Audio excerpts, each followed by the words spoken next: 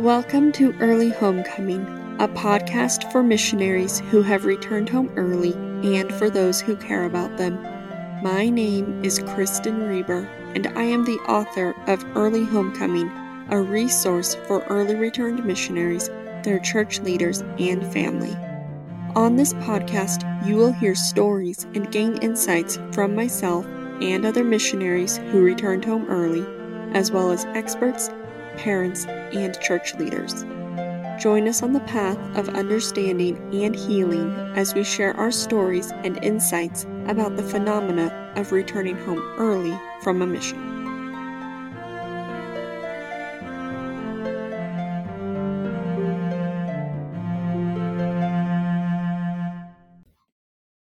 Hello, welcome back to another episode of Early Homecoming. I have a special guest with me today, and before I introduce him, I just want to give a heads up to the listeners that we will be talking about heavy topics including abuse and trauma. If you are experiencing it and not quite ready to hear about it, I just want to give a slight trigger warning, although I think that it will be talked about in a way that will help you and be very uplifting and be a source of goodness in your life. But I wanted to state that up front, that this is what this episode is going to revolve around. So with that, I'm going to now introduce us to Cody, who is here to tell us his story. So Cody is from a small town in Washington State. He prepared daily to go on a mission from a young age, and despite traumatic experiences at church, he persisted in preparing for a mission due to his love for the gospel. He was sent to a difficult mission in the South, where he was unfortunately abused by leaders. He was sent home, endured bullying, and went through more trauma and stress. He hopes that sharing his story will help make it so others don't have to go through what he did and offer solutions for the future. So Cody, welcome to the podcast. Thank you. Thanks for having me. Yeah, I am anxious to talk to you and hear more about your experience. So to start off, I would like to ask, how did you prepare before your mission? You had this love for the gospel, but it sounds like you didn't have a whole lot of love from your ward members. Yes, is that at a very young age, I never really questioned going on a mission. I just instinctively always wanted to. Every dollar I ever made, every choice, even the small ones, homework assignments that I had throughout school was all about, I'm just thinking, how is this going to prepare for my future and all that pretty meticulously. All the money that I made, even selling some of my hobbies to, all that money went to my mission, and could never imagine my life without serving a mission in my wildest dreams. And spiritually, I tried to prepare every day in my character and my routine and so on. I'm curious, in your application, you did talk about receiving just some bullying from ward members. Why did you want to encourage people to come to this church or invite them to come unto Christ through this church when I can't imagine you experienced a whole lot of Christ, or at least not Christ-like behavior at church? Well, at the time, I didn't really know.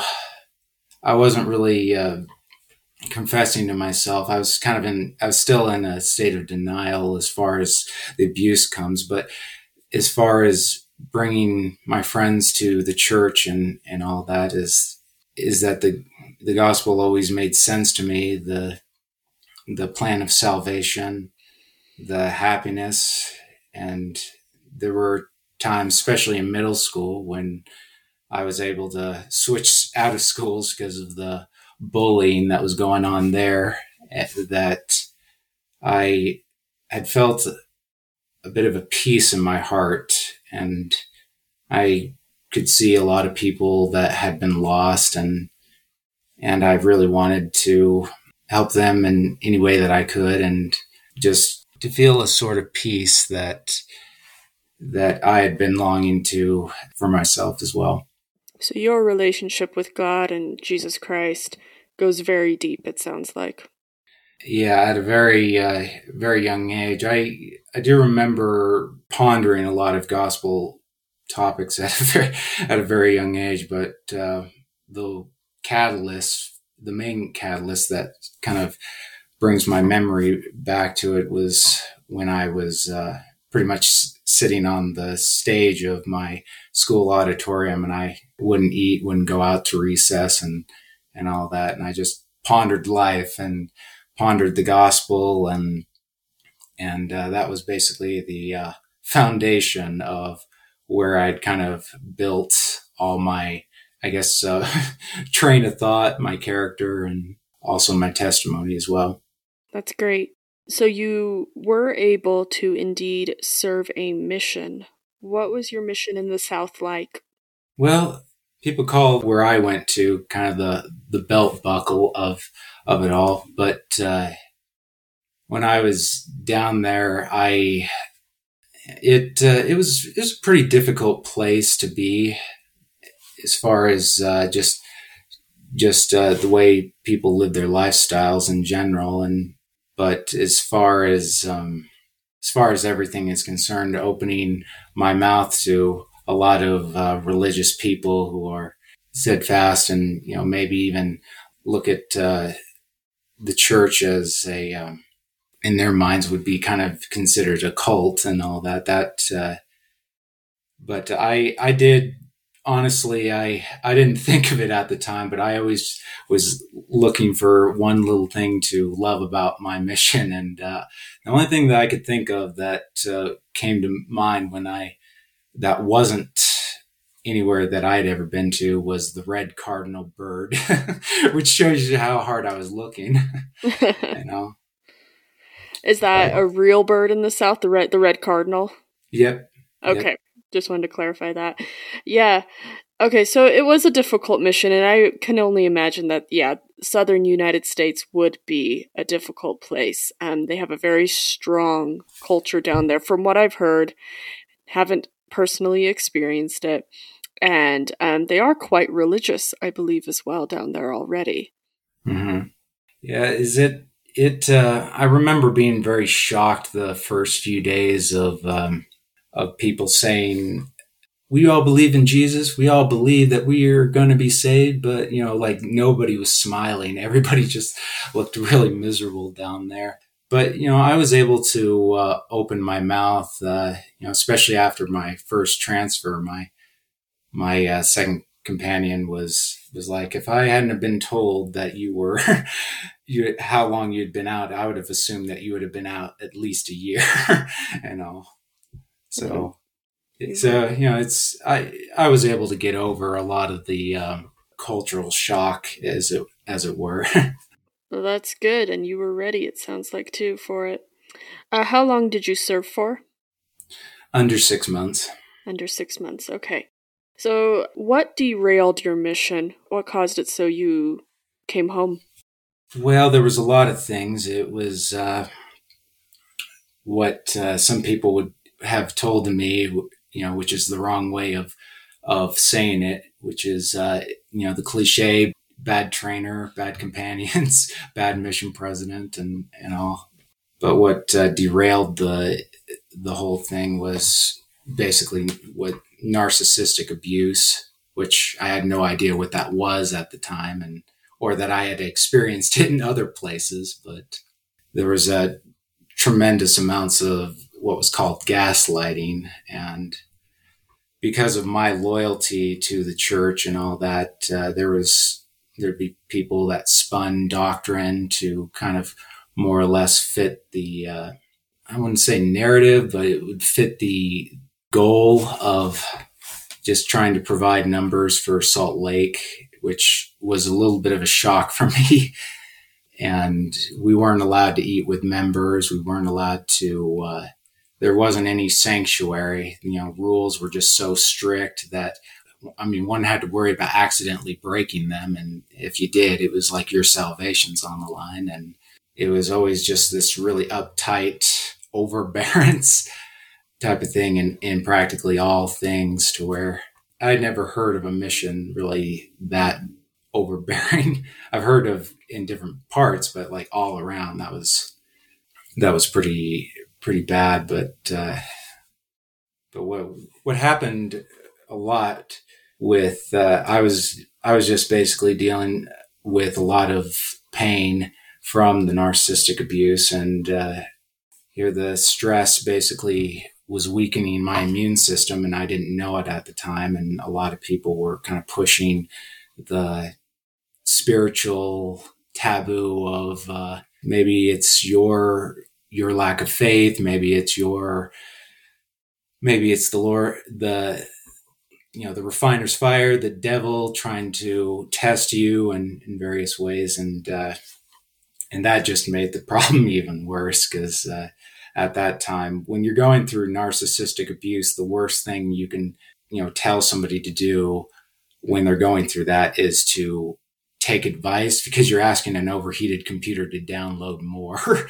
And especially when you're talking about spiritual matters, things that we have only influence, but not, I would say, probably direct control over in some cases. It can be absolutely devastating, especially if most of the motivation is by fear, because there was a lot of doctrine spun around, but one of my companions when I was in a trio was saying, after basically capturing the spirit of the mission, and he was being very serious with this about being perfectly obedient. And he said, I've been thinking a lot about perfectly obedient. If we're out the door at 10:01 and not 10 o'clock, then we miss somebody. And if we're not being perfectly obedient missionaries, and when we're not being perfectly obedient missionaries, the Lord is not going to put people that he is prepared to be baptized in the path of unworthy missionaries. And, going based off of what Irene said, there's only people out there that only you can touch, or either you can save. I can't remember exactly how he put it, but it was like, then we basically miss somebody. And what are we going to do in the next life? When these people come up and say, why didn't you give me the gospel? Why didn't you, like, what? And what are we going to say? Like, I'm sorry, just being perfectly obedient was just too hard. So it was very much the letter of the law in everything, and down to the minute, to where something as simple as like emailing us, we couldn't go a minute under, a minute over, just being perfectly obedient. If anything was going wrong, we just kind of dug into ourselves, and I wasn't the only one. There were just people just bashing on over. A lot of people were pretty scared in this case. Wow, yeah, it sounds like you experienced the absolute worst of culture in the church, if you will, but also, yes, narcissistic abuse. I'm not a therapist, however, I have studied some psychology, but I'm going off of Google here real quick because it's easy, but there are a lot of signs of narcissistic abuse. Basically, to define it, it's abuse, specifically emotional abuse, that comes from a person with narcissistic personality disorder. Narcissism, I believe, is on a spectrum. So whether or not you were experiencing full-blown narcissists, or just people who were kind of acclimating and getting sucked in, if you will, to a narcissistic culture, I think the point still stands that abuse stemmed from that. Gaslighting is a sign, being gaslighted, rather, is a sign of narcissistic abuse. And to define that, gaslighting is very dangerous. It's the intentional act of making you distrust your views of reality, or believing that you are mentally unstable, using specific targeted phrases to make you feel this way, such as perfectly obedient. Emotional. It's scary how effective that is. It's so effective, and it's so quick, and it plays into your desires to be a good missionary and the fear that you won't be. They're really good. Narcissists are really good at taking what you fear and using your weaknesses against you, which we all have. But instead of being like a good leader that helps you overcome weaknesses or helps you accept your weaknesses, but then work on your strengths, narcissists will just bully you and make you feel so less than a person. And what comes from that kind of abuse, and there's more, but if you guys want to look up narcissistic abuse, please just Google it. But what does narcissistic abuse do to a person? It gives you a pervasive sense of shame, overwhelming feelings of helplessness, and emotional flashbacks. In other words, a whole lot of PTSD. Mm-hmm. And then here's kind of the symptoms that's what you're going through. You apologize often, even when it's not your fault. You blame yourself for every setback. I think that's kind of because you've become conditioned to do that. Yes. You have a loss of confidence. You have feelings of isolation from your friends and family, or on a mission, your companion. Difficulty with decision making because you've lost confidence in yourself. Mm-hmm. And lastly, feeling like you have lost a sense of self. So it's extremely serious, and the fact that it happens on a mission, and you're not the first I've heard this from, is very, very serious. Yeah, and I mean every abuse is serious, but from all the abuse that I've known, even from people that have suffered different types of trauma, they say that this one is the worst kind because it's not a specific point in time where something traumatic happened to you. It's a thing that's spread out through a certain amount of time, and it slowly infects you to where I could tell somebody that, hey, I've been either molested or something, and I don't have to go into detail about it. The church, like just even the culture of everything, is that people just know they have that. There's that shock value, and rightfully so. It's just the problem is that when it comes to narcissistic abuse, there is no shock value, because there's a lot of people that were like, oh, well, that's nothing to be concerned about. It's kind of equivalent to the Chinese water torture method, where it's just one drop of water at a time while you're strapped down, and people are like, oh, it's just a drop of water, and they're finding out that it actually, some people that have gone through it, that have actually tested it out, have been really shocked by how it affects them in ways that they didn't even ever consider that was there. And so, I mean, you actually are prevented from getting the help that you need, and mostly because of that, because there aren't really alarm bells going off in most cases, or a lot of cases that I've heard. No, abuse, you can never blame the victim. Abuse is such that it is designed to strip you of your sense of self and your self-worth and your ability to see what's even happening to you. It's persistent. Like you're saying, the Chinese water torture starts with a drop, but it just keeps going until you don't even...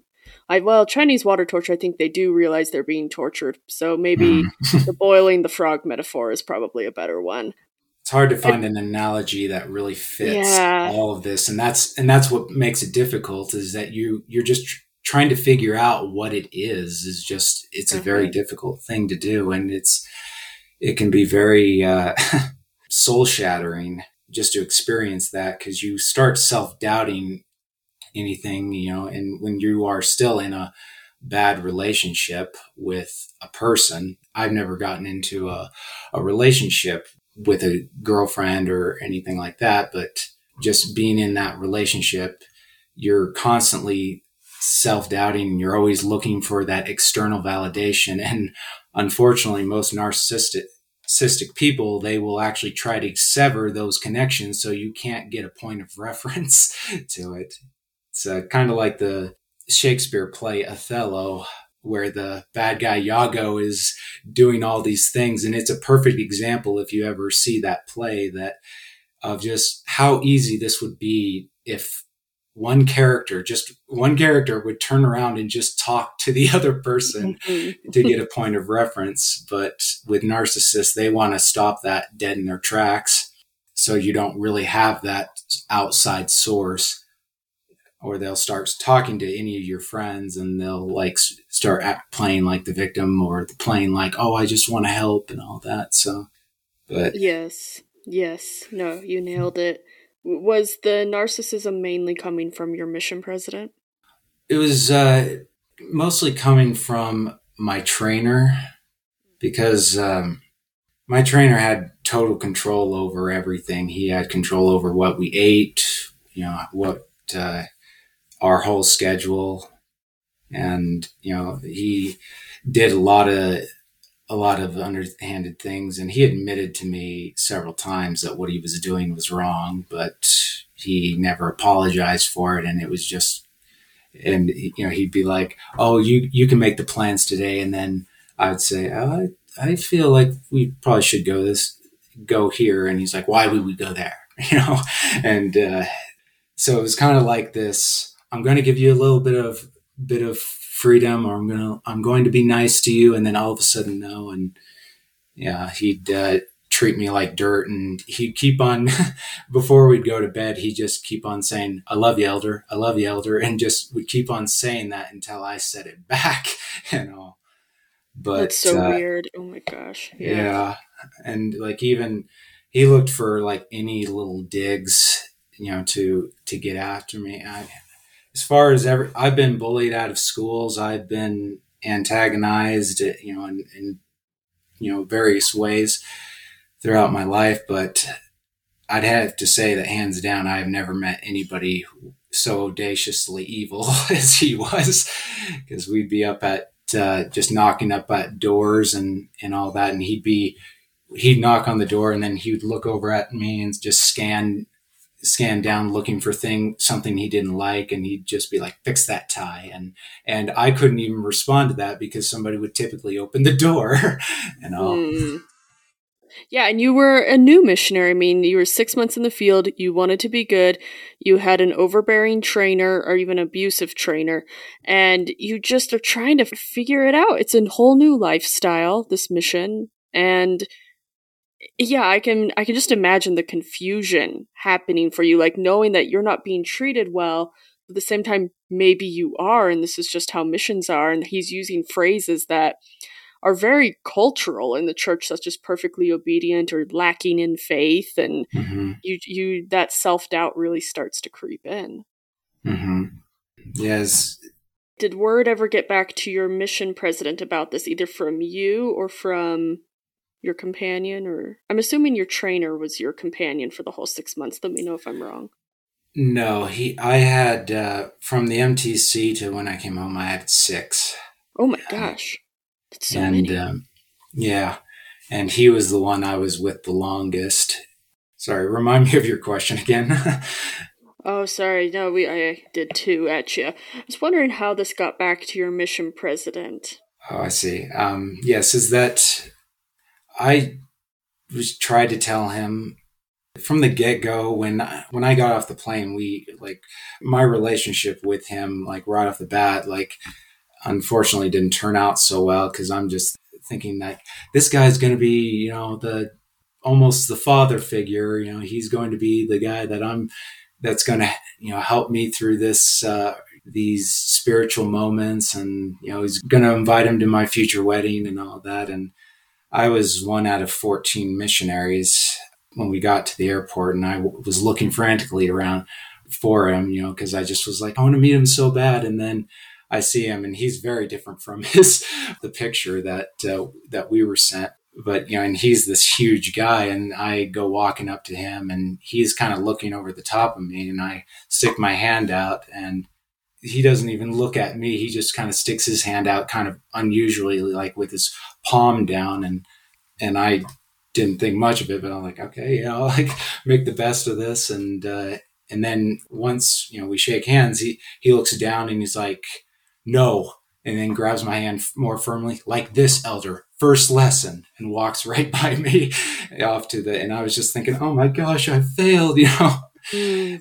But when I actually did reach out to him later on, I couldn't even get a sentence out before he just jumped right down my throat.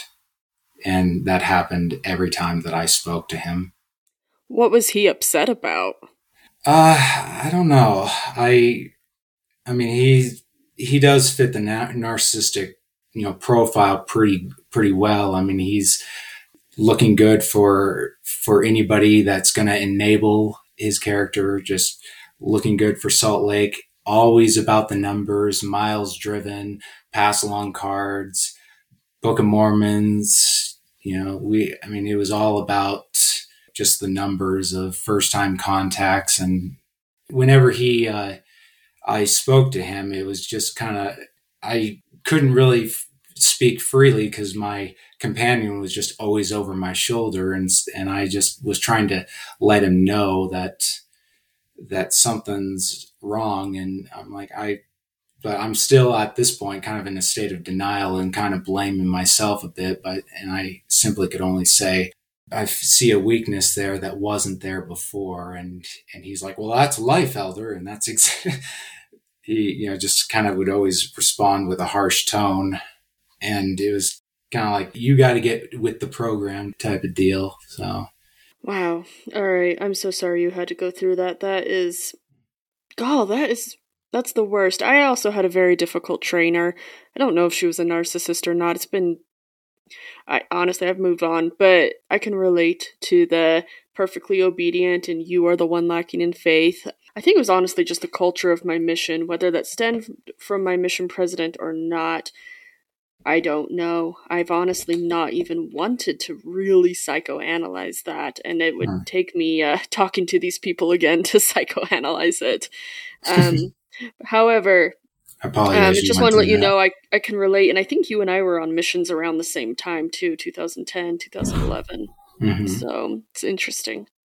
I know not all mission presidents, I want to just say to the listeners, not all, especially if you're tuning in for the first time, especially if you're a non-member, not all mission presidents or even missions are like this. Cody is definitely experiencing something that I would say is probably more uncommon than common, with the exception that there are just certain things in our culture that we have a hard time letting go of. And where they come from is a different discussion, but I do think a lot of it stems from well-meaning things that leadership in the church has said to try to help motivate people, particularly missionaries, to stay focused and stay on track and find the people who are ready to hear the gospel. But oftentimes they become pharisaical, certain people, and they look beyond the mark and they just want the numbers. They want to look good. And this goes for missionaries too, not just mission presidents. They just want to hit these imaginary goals which seem more important to them than bringing others to Christ. And oftentimes they forget that sometimes the person who needs to be brought unto Christ and needs that grace is their companion, is themselves, are the people that they are closest to. And it's really unfortunate. And Cody here is the one who kind of became a victim to all of that. Cody, what was it like to be sent home? It was soul crushing. I mean, I was in a state of, this is all my fault, really scared because the Lord does not call us to fail. Who's ever going to believe me? And, there was nothing at home waiting for me, and my family wasn't going to take this well, especially being 1 out of 5 and me being the only one that came home early. And the type of sadness that came over me, I wouldn't say necessarily that it was because of, just the act of coming in itself, but the problems that I was dealing with at the time of the results of narcissistic abuse and the fact that I had prepared my whole life and my mission was kind of more or less the biggest plan that I had, for my life, and have it come all undone spectacularly and all. It basically was what I would describe as kind of a sadness that would echo through the eternities. It was a really out of this world type of experience there. And just to back it up a little, before we started recording, I'd asked Cody, what exactly was your reason for coming home? Why were you sent home? Usually it has to do with mental health, physical health, worthiness. But Cody, go ahead and tell them what you told me. Why were you sent home? What was the reason? Well, I never made the choice to come home. I was more or less backed into a verbal corner throughout the day as I was losing energy, and most of that was because we weren't allowed to eat with members, so we didn't really get a home cooked meal, and we were always out. We were a tracking mission, so we were always out and about, and because the trainer was deciding everything that we ate, he had us go living off of granola, ramen, or stuff that we could have on the go. And I'm like, before I liked white bread, but I can't have it consistently as a base diet. And so that right there is that I wasn't getting the proper nutrition, and that started to show to where exercising became very just made it even worse. But when it came down to the mission president, he basically just was putting me into a verbal corner, kind of guilting me, saying that I was holding up my he's like, is it fair for you to hold back your companion? Which I don't know I don't know how he could have known that. Possibly my companion may have said something. At the time, he didn't strike me as that type of person, but yeah, is that I pretty much was guilted into it to where I just couldn't make the decision to come home because it was nothing less than a spiritual death sentence.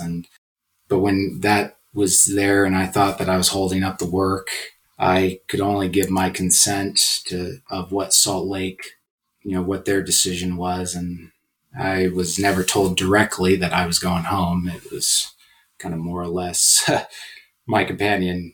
My companion's like, pack up.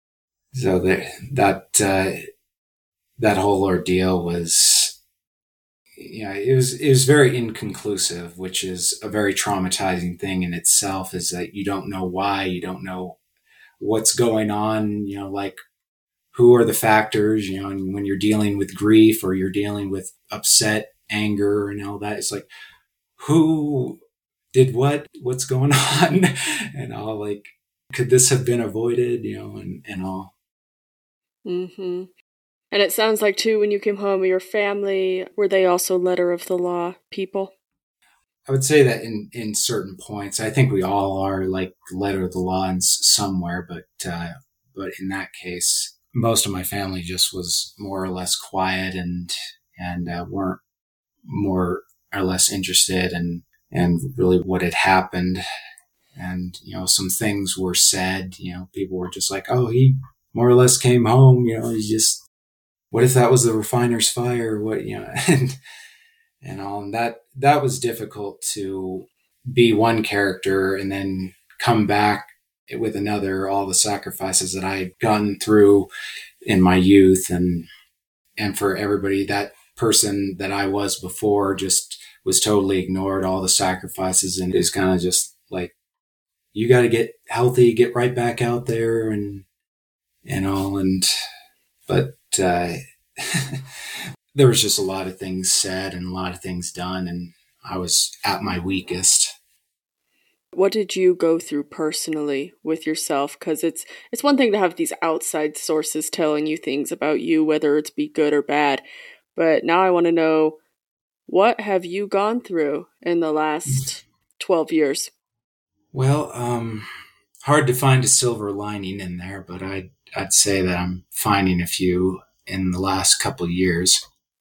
I had nothing to go back to. I didn't get a girlfriend, just because when I was going on my mission, everything was about preparing for my mission. And then after my mission, it all became about recovering from it.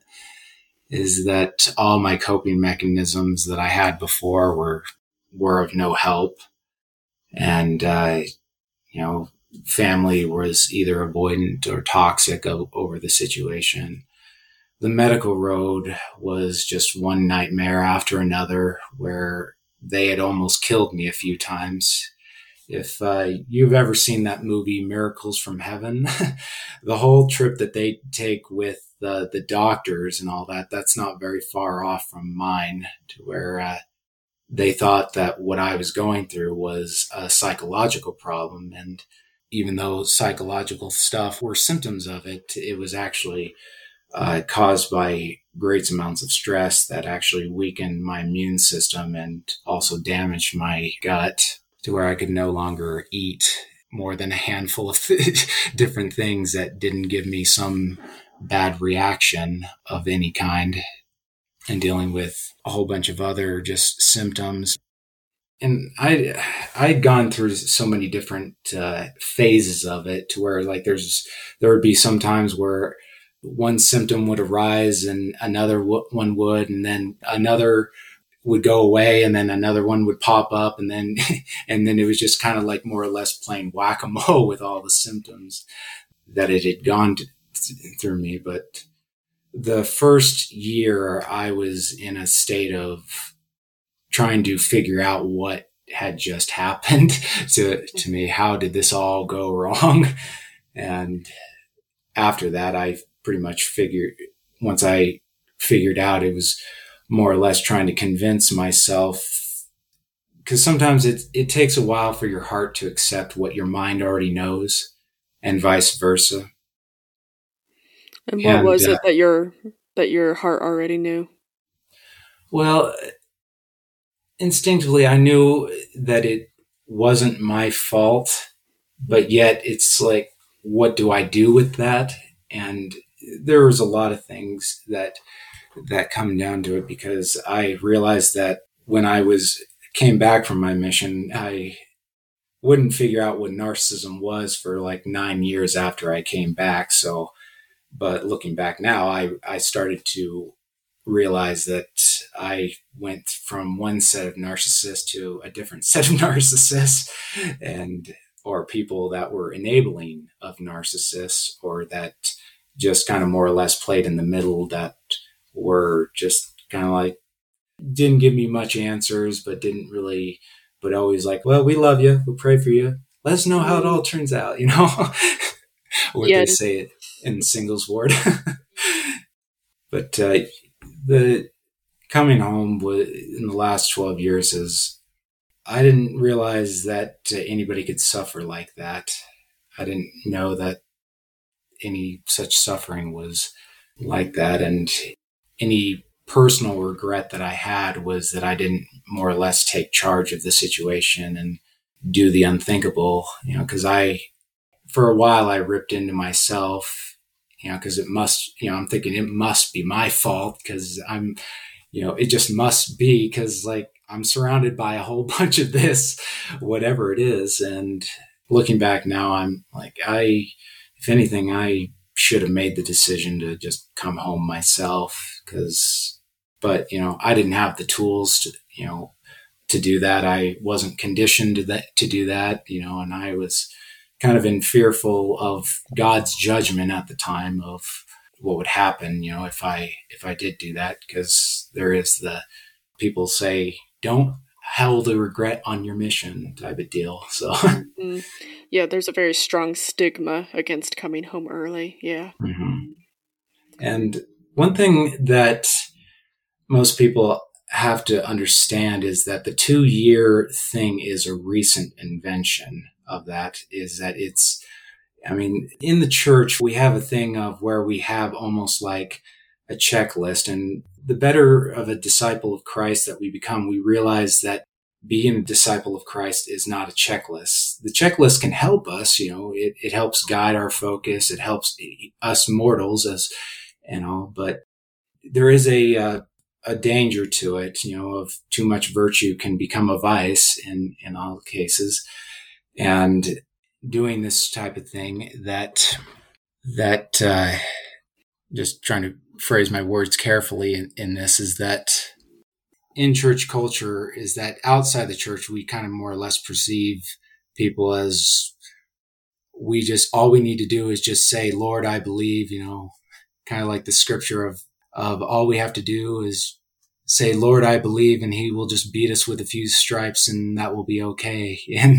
And all. And then in the church, we have more of human beings tend to work in polar opposites, where one side is doing one extreme and the other side tends to go the opposite way. And I know that because, I mean, I've done that where people were being so immature. I felt like I had to be very mature to balance things out. So, but the danger of that is in the church is that we tend to get wrapped up in just doing all these things and more or less earning our way into heaven, and thinking that that is the point of it all, is like, we got to do this, we got to check this box, check that box. It reminds me of a Christmas story about the Christmas lighting parade. I cannot remember what the book is for the life of me, but a lot of people were going to the lighting event, and this boy always just wanted to be a part of this.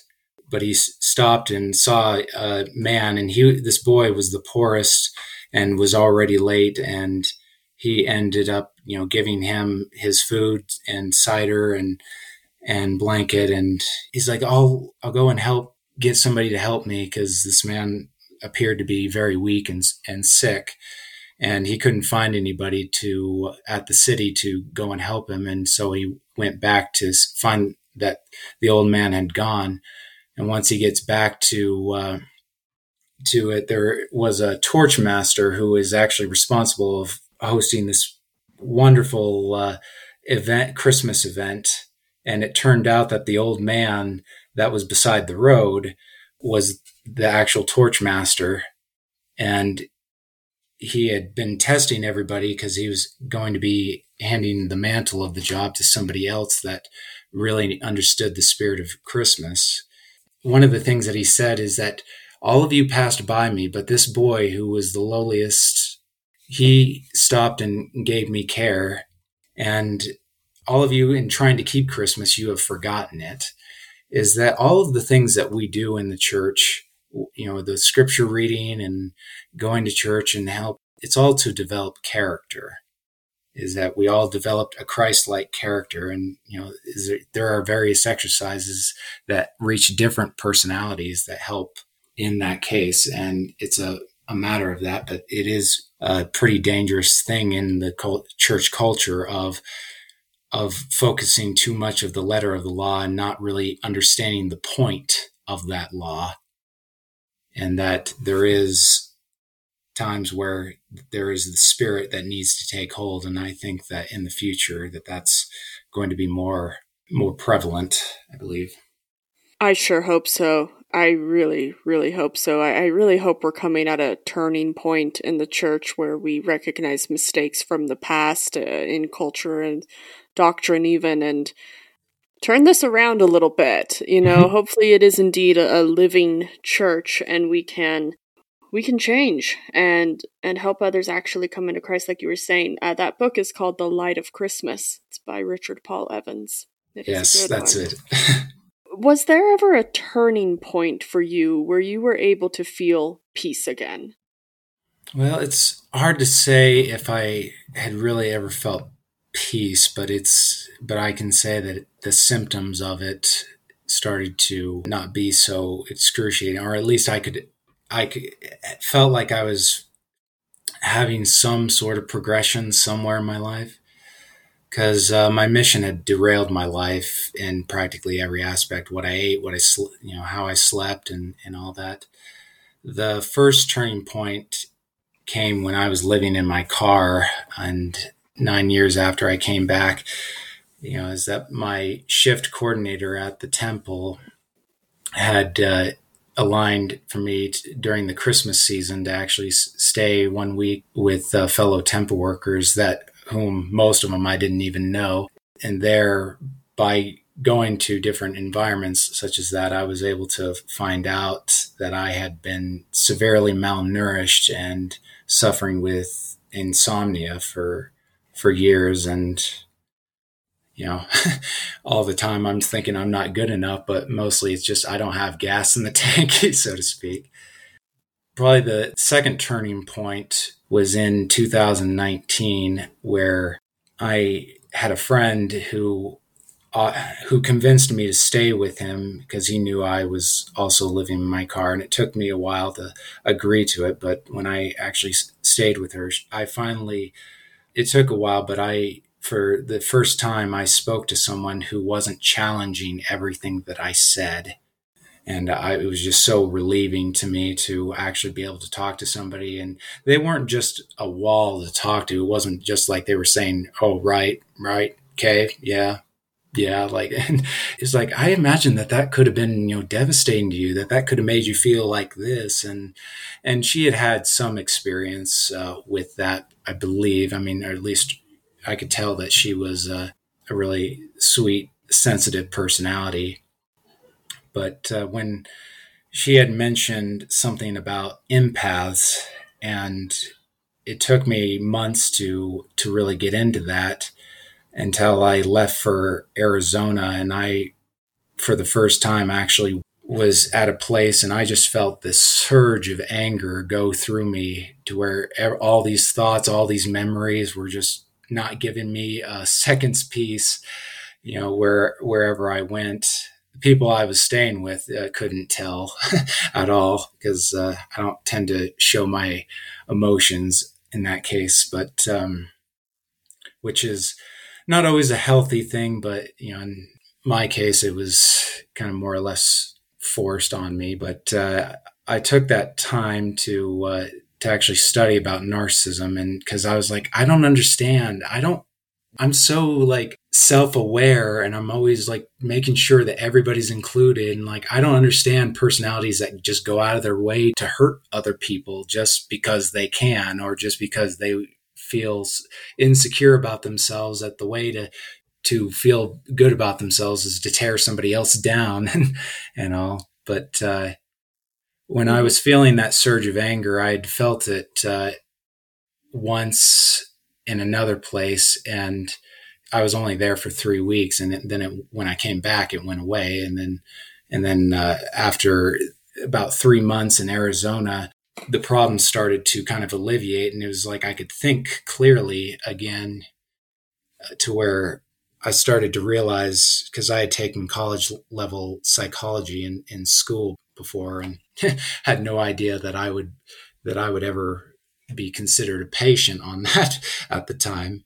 But I started to realize that each night before everybody goes to bed is that their mind actually processes through the day. So your subconscious mind is processing all your memories, so they can separate the memory from the emotion, so you're not constantly reliving it. But it will only happen if you feel safe. If you don't feel safe, then, because it's a survival mechanism, there's a constant threat. There's a bear in the room, or there's a literal ghost in the closet or monster in the closet waiting to jump out and do whatever, is a personal trauma to you. And for the first time, I actually was at a place that didn't remind me of any place that had been traumatic for me. I was with people that weren't looking over my shoulder, and that were thankfully non-judgmental, because my energy was very depleted at that point. I really did not have much strength to do anything. Practically felt like an invalid, and that's really hard for me to be, because I'm just such a goal-oriented person, and I can't go forward with my goals. But when all that came into fruition about what was going on and such, is that for the first time, I was able to trust my own thoughts, that I could actually accept things. And it was like I was getting revelation, personal revelation. I've always gotten kind of church revelation, almost word for word before, the church has made a stance on it. I've always had kind of a clarity in that section, but I've never had like kind of personal revelation to understand that. And it doesn't come very often, but during that time, it felt like it was coming a lot. It was just a really relieving thing. And also to learn about empaths, the reality of being an empath, learning from other people online who have gone through certain things, that actually have a name for it, actually have a explanation, and also explaining narcissism, listening to just constant videos as I was out walking, whenever I had strength to do so, is that I just felt so, well, confused for a long time, because I was like, I'm just not getting this. I don't understand this type of personality. But slowly it came after a few months, and I was like, okay, now I know what the arch nemesis is of an empath, is that I will be able to, I have actually something to work with here of making things right. I can avoid the bear in the room, and actually prevent the threat and know how to react in some case. Well, yeah, exactly. I mean, education, tools, coping strategies, allowing time to process these things as well and incorporate them into your knowledge base is so crucial and so key and so important. I'm so sad you didn't get to, it sounds like you didn't go to therapy or anything, just for any number of reasons. I actually did. Oh, you did? Okay. Yeah, I saw about 40 or 50 different doctors, and a lot of them dropped the ball on it, to where they actually gave me stuff that almost stopped my heart once and all. Geez. But yeah, it was the last two that I'd visited with, unfortunately, were kind of just lashed out at me in the middle of the session, to which I was like, wait, what's going on here?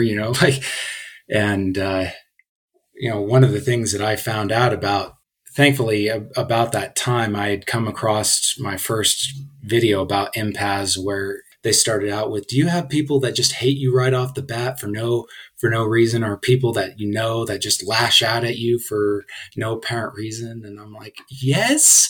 And so, and I have, just little understanding about how that worked. But the other one, I hadn't even been in the room like 15 minutes, and he was actually mocking what I said. And I was trying to clarify the situation, clarify it. But the more he did that, the more my brain just locked up, and I just couldn't express myself. And my brain was just locking up against my will, because I'm like, I want to speak clearly right now. I need to, got to get this problem solved so I can move on with my life.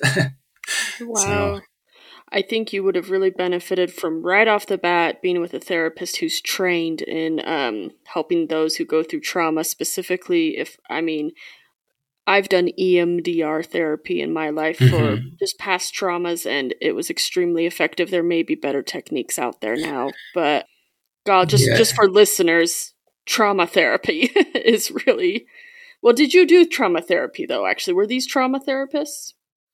I don't know what their specific title was. I went to all different types, but I do remember one person doing EMDR with me, but unfortunately, it only works if your nervous system is intact. And unfortunately, mine got really destroyed by the illnesses and also the treatment that they had given to me. And the unfortunate thing about like any type of talk therapy that I've learned is that I train horses is one of the things that I do. And I tell people like that I can make this horse really wonderful to a high level point. But if I hand it back to an owner that they have, this horse and this owner have a toxic relationship, it all comes undone. Because it's basically trying to talk to somebody while there's a continuous threat in their lives and all. And depending on the severity and also the personality of the person, of how this trauma hits to the core, if it hits to the core, like it can hit other places. And, the way out can be different things, different love styles, or if people feel a sanctuary. And most of my life, I didn't feel like there was a sanctuary to go to. Mostly it was my mind, right in writing or going off to do any sort of hobbies that were there, but mostly it was self-generated. And then I get kind of thrown into a situation to where this self-generated sanctuary that I have internally is it doesn't apply in this case.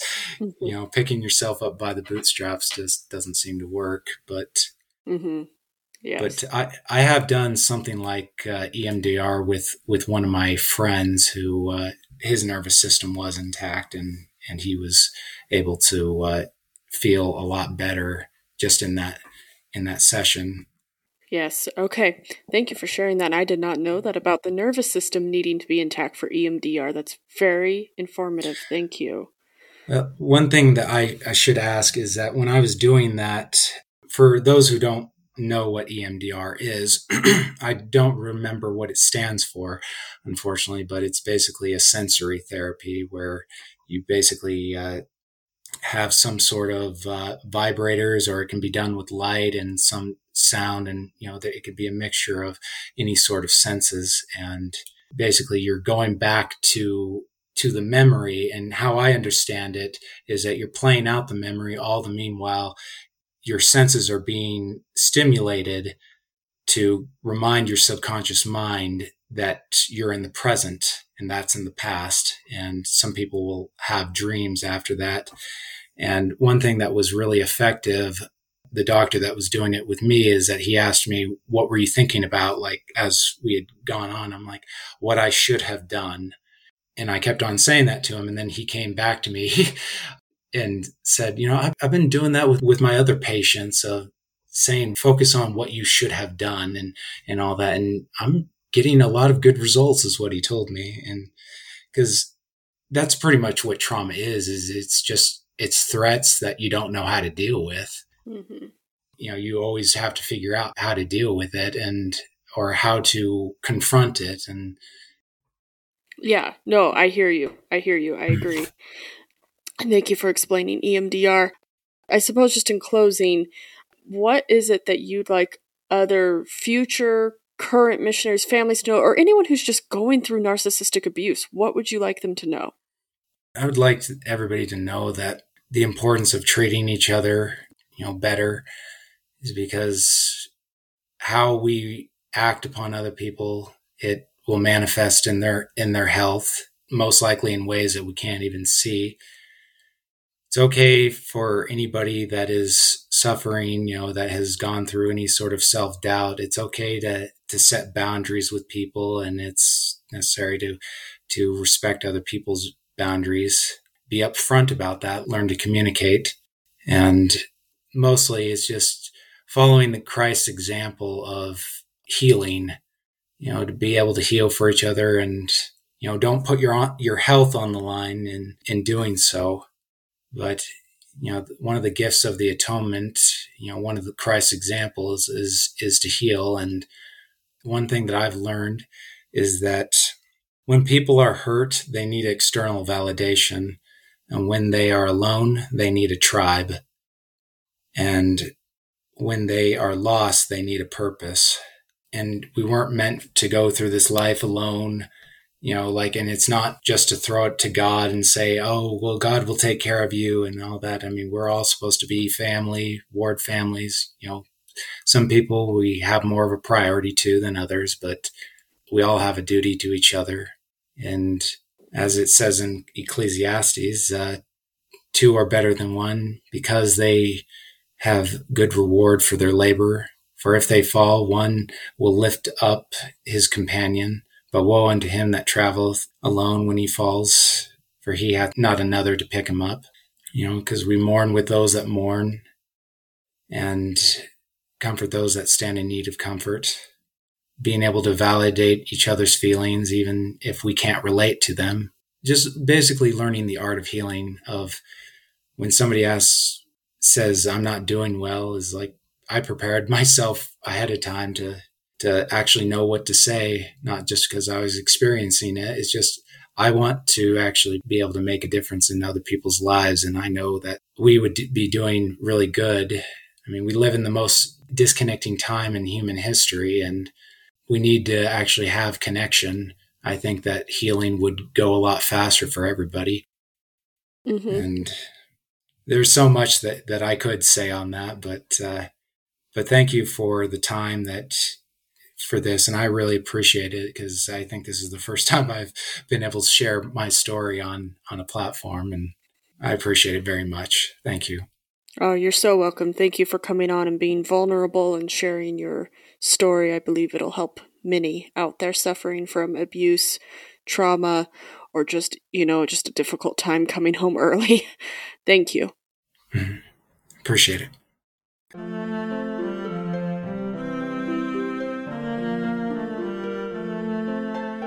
That concludes this interview on early homecoming. If you would like to go deeper into the experiences of early returned missionaries, please consider buying my book, Early Homecoming. You can find it in paperback, ebook, or audiobook formats on Amazon.